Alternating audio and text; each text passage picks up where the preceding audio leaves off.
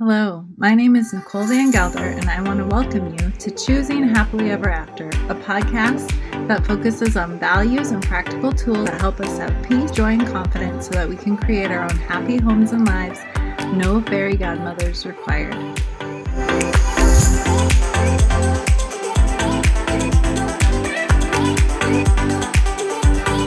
Hello, thank you so much for being with me today. As you know, if you have been listening to my previous podcasts, I have been on a journey that kind of started when I realized that I had been minimizing things in my life and that instead I was supposed to be maximizing things, that it was not the day to shrink back, but it was actually the day to lean forward and to move ahead and to embrace the opportunities in front of me and kind of wake up overall just to what my life was and what I want it to be. Hopefully, as I share my journey that I am still figuring out, it's been encouraging to you. In the last podcast, I was encouraging you to be careful what you eat, and I wasn't talking about food, but instead what you allow in your mind. And today is going to be along those same lines, but instead of talking about just what we're allowing into our mind, we're going to be talking about what we allow into our life. So today we're going to talk about maximizing by minimizing. One of the keys to maximizing your life is to minimize what is in it. And what I mean is this: guard your priorities. My husband is really the one who taught me this lesson the most, though I have had several people in my life that I've been able to learn from in regards to this. But I am so very thankful. Sometimes I can be driven by outside forces, outside pressures, but he is not built that way. It's not that he isn't swayed ever. He's not an immovable object. But he has, for the most part, lived his life with vision and had the ability to say no to people or opportunities that were outside of that vision or outside of his values without apology, doing it in kindness, but not feeling bad about it. And I've had to work to develop this muscle. When we first started out in ministry, I was a mom with several young kids, and people would come into the church and they would very forthrightly tell me that they expected to be meeting with me on a regular basis. That was their experience, I think, in previous churches where they would be having coffee regularly with the pastor's wife or whatever it might be. And I just did not have the capacity for that. I was in the midst of figuring out homeschooling and having babies and dealing with miscarriages and helping with things in the church. And I just did not have capacity. And so what would happen is I would find myself feeling the pressure of the moment and committing to something and then immediately regretting it and immediately knowing that I just committed to something that I did not actually have the ability to follow through with. And my husband was my hero in this regard because he gave me permission to just say no without guilt. And what I've learned is that it usually takes more vision to say no than to say yes. That's because every no is actually a yes and vice versa. When you say no to one thing, you're making room to say yes to something else. And when you say yes to something, it's going to require you to say no to other things. So in the example I was talking about, when I would say yes to people that I just really didn't have the capacity for, my saving grace was my husband, but then also me understanding the cost. That when I was saying yes to things that I didn't have capacity for, that it was costing my kids in what their homeschool experience was. That it was costing me in the stress level that I was carrying as I was carrying too much. That it was costing actually the person as well, because I was never going to be the one that was going to do coffee with them every week. We care about people genuinely, and I love, love, love when I have the opportunity to connect hearts with people. It's like such a privilege and such an amazing thing.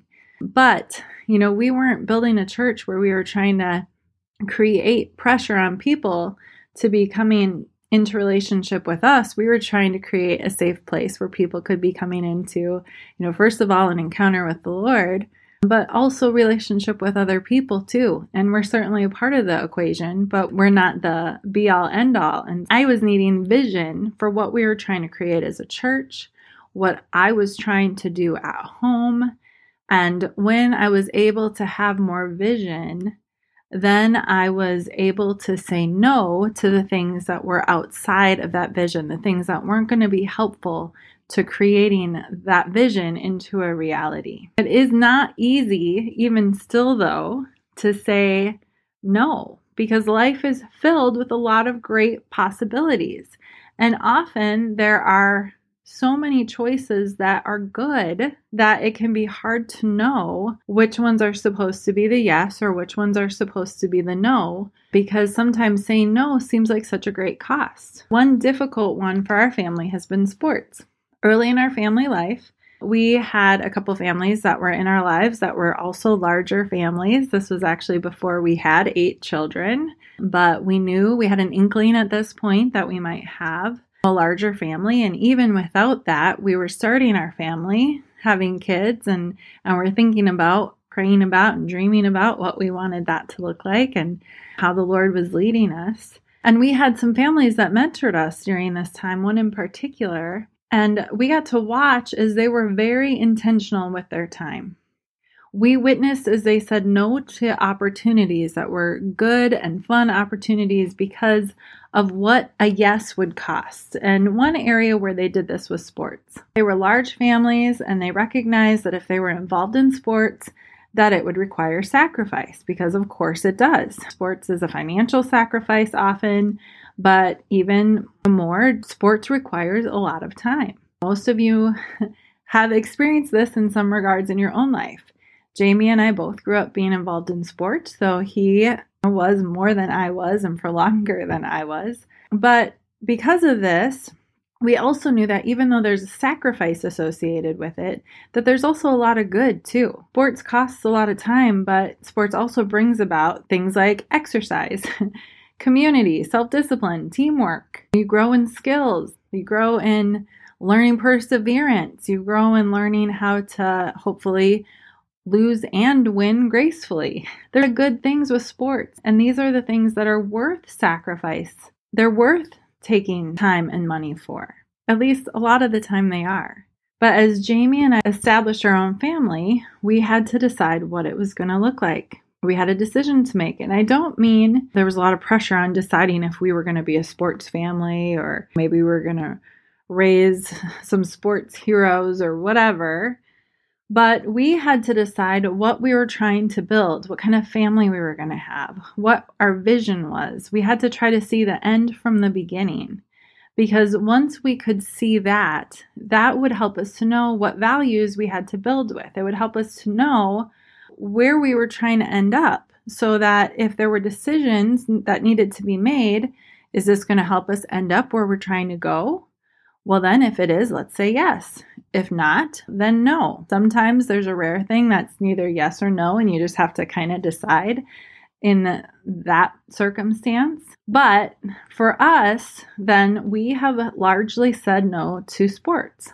Our kids have not participated in sports, and this has sometimes brought me some heartache because I know some of the things they're missing out on. And this may not be the policy we have forever. It might change at some time. Because the point is that we haven't been saying no to sports, really. It's that we've been saying yes to the vision that we have for family life.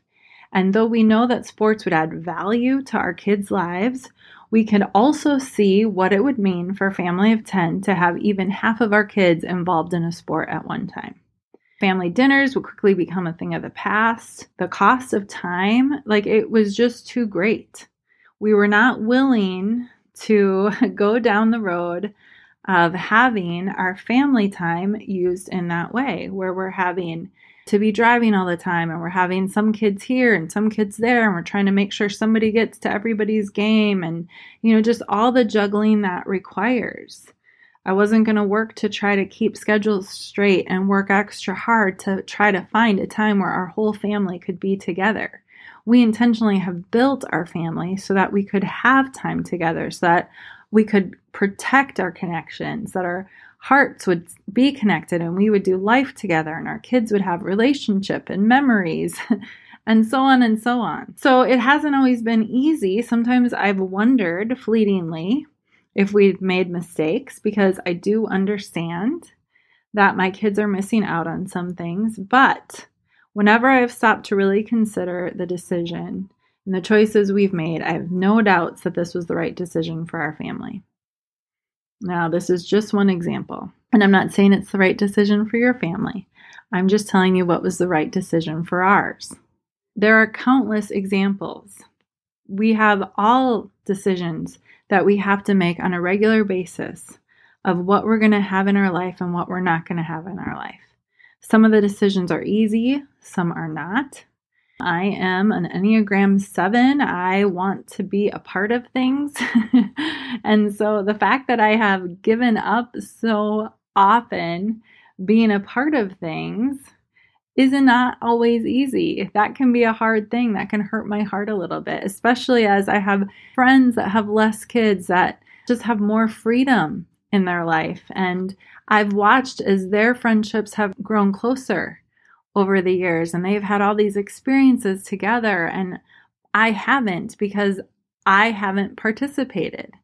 And the reason I haven't participated has been the right choice for me, because again, I just haven't had the capacity. I have had other priorities, but it doesn't make it always easy. And I know sometimes too that I get it wrong. Sometimes we say no to things we should say yes to, and yes to things that we shouldn't. But most of the time, if you make a decision by keeping vision at the heart of it, by keeping your priorities at the heart, you're going to hit the mark and you're going to end up where you're trying to go. The key is that you have to get the right vision. How do you do that? There are so many ways that we can go in this world, and sometimes it seems like a lot of pressure, especially when you add social media and things into the mix. Then, I don't know, everybody's trying to be somebody. And there's so many options, and how do you know what direction you're supposed to go, or how do you pick out of all those options? Some people seem to know from birth what they're created for and destined to do and be. But not everyone is like that. In fact, I think most people are not like that. I know that I certainly was not like that. I dreamed of a life that was not the one that I now have when I was younger, and thank goodness, by the way. But my life is drastically different from that, and I haven't always known where I'm going to end up. Sometimes I say that I still am deciding what I'm going to really be when I grow up.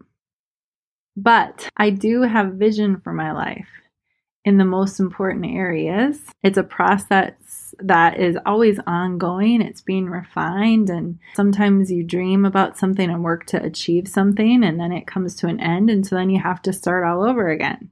So how do you find the right vision? Well, you dream about it, you pray about it, you plan it, and then you adjust as you go.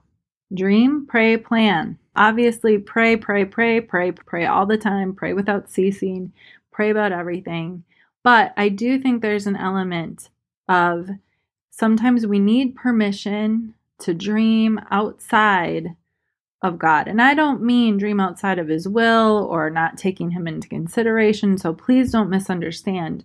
But I mean, sometimes we need permission, probably better phrased, we need permission to figure out what we want. To not try to spiritualize it, to not try to figure out just what the right thing is, but what are the things we want? Because I have to tell you that most of the time, what you want, even though the Lord may tweak it, when you figure out what you want, it's often an indicator of what He created you for anyway. Because He wired you in certain ways. He created you with care. And so as you begin to dream, about what you want your life to be, there's a good chance that your dreams are going to have His fingerprints all over them anyway, because He's the one who created you. So dream, and then of course pray. Don't dream and then plan and then go after what you want. Pray about it. Include the Lord. He has your best interests at heart. He loves you. He created you. He knows better than you do what life would really make you happy. So include Him and then begin to plan. You don't have to map out everything of your life. Some of you, maybe you do, but actually begin to plan. How do you step forward into that? Because it's not just going to come to you overnight. You're going to have to actually walk towards it. But then adjust as you go. I have never in my life gotten what I thought was going to happen exactly completely right, or what I wanted to happen. It never happened the exact way that I anticipated or hoped it would. Sometimes it's not as good as I thought. Things happen and life isn't perfect, but the Lord is masterful even in those things of making something so beautiful. And I can tell you without a doubt in my mind that my life is so much better than what I could create on my own, because the Lord's been partnering with me and He's been watching over me and protecting me, and He's been leading my steps. So don't be afraid of including Him in the process, but make that a part of it. And don't be afraid of adjusting or things not happening the way you thought they would, because the Lord is with you and He'll help you to make it work out. On top of that, if you make a mistake and you start going in one direction, and then you realize it's not the right one, reverse course. Don't let a misadvised yes reroute your course of where you're actually supposed to end up. Maybe you say yes to something because you think it's right, and then you realize later that you're going in a direction that you're not supposed to go. Well, don't let pride keep you going in that direction. Don't let the sense of what you've already invested, the time or finances or whatever, keep you going on a path that you shouldn't be on. Instead, change your yes to no, or your no to yes, or whatever it is. Be humble enough to do that. And then begin to go down the path that you were created for. Begin to go down the path that you want. The good news, too, is that it's never too late to create the life you want. We always have the opportunity to create the life that we want. The Lord is masterful at redeeming, so we don't have to worry about lost time. So let this be an encouragement to you if you're feeling a little lost today. Maybe that lost feeling is just a sign that it's time for you to spend some time dreaming again. That it's time for you to be rerouted in a different direction, that you weren't headed in the right way. I think all of us probably need that, quite frankly. Nobody had the last year and a half or so in their plans. And when things like that happen, it's hard not to get knocked off course a little bit. But though there's a lot you can't control, the most important things you can control even in this moment, no matter where you are. You can control who you're connected to, what kind of home you'll have, the type of person you'll be. The most important things you're in 100% control of. And so I just want to encourage you today. I've been doing some dreaming myself lately, and in the process I've realized that there are some things that I want that I'm right on track to have, and there are other things that are out of reach. I've noticed that it's a season where some things have been coming to an end, and so there's new beginnings, so I have more room to dream in different areas. I've seen that some of the sacrifices and choices that I've made, that my family's made, my husband and I have made, that it's been worth it because we're bearing fruit now in those areas. And I see that there's time for some new sacrifices, that I'm needing to re-up my willingness to commit so that I end up where I want to be. Some of what was no in the last season is a yes now, and some of what was a yes is now a no. I think a lot of people are in a season like this, and it's just a season of kind of evaluating and coming up with new dreams. I feel like I am, for the first time in a lot of years, that there's just a little more freedom than I've had before to come up with some new dreams. And it's fun figuring out what they're going to be. So I just want to encourage you, take the time to know what you're saying yes to. Have the courage to minimize the things that you're involved in your life so that you can maximize and fully experience and embrace and make the most of those things that are actually important. I want to thank you for joining me today. On the next podcast, I'm going to be sharing a little more about this topic. specifically the 4 keys to saying no well. So I hope you'll join me then. Have an amazing and blessed week. And always, in the meantime, you can find me on social media by searching for Nicole Van Gelder, The House. But also, there are some exciting things in the works that are going to be launching this fall, both here and at Joy-Filled Home.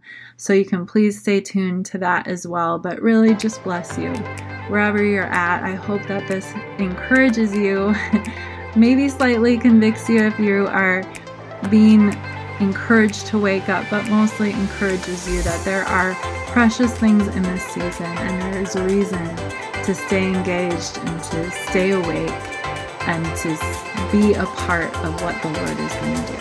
Blessings to you.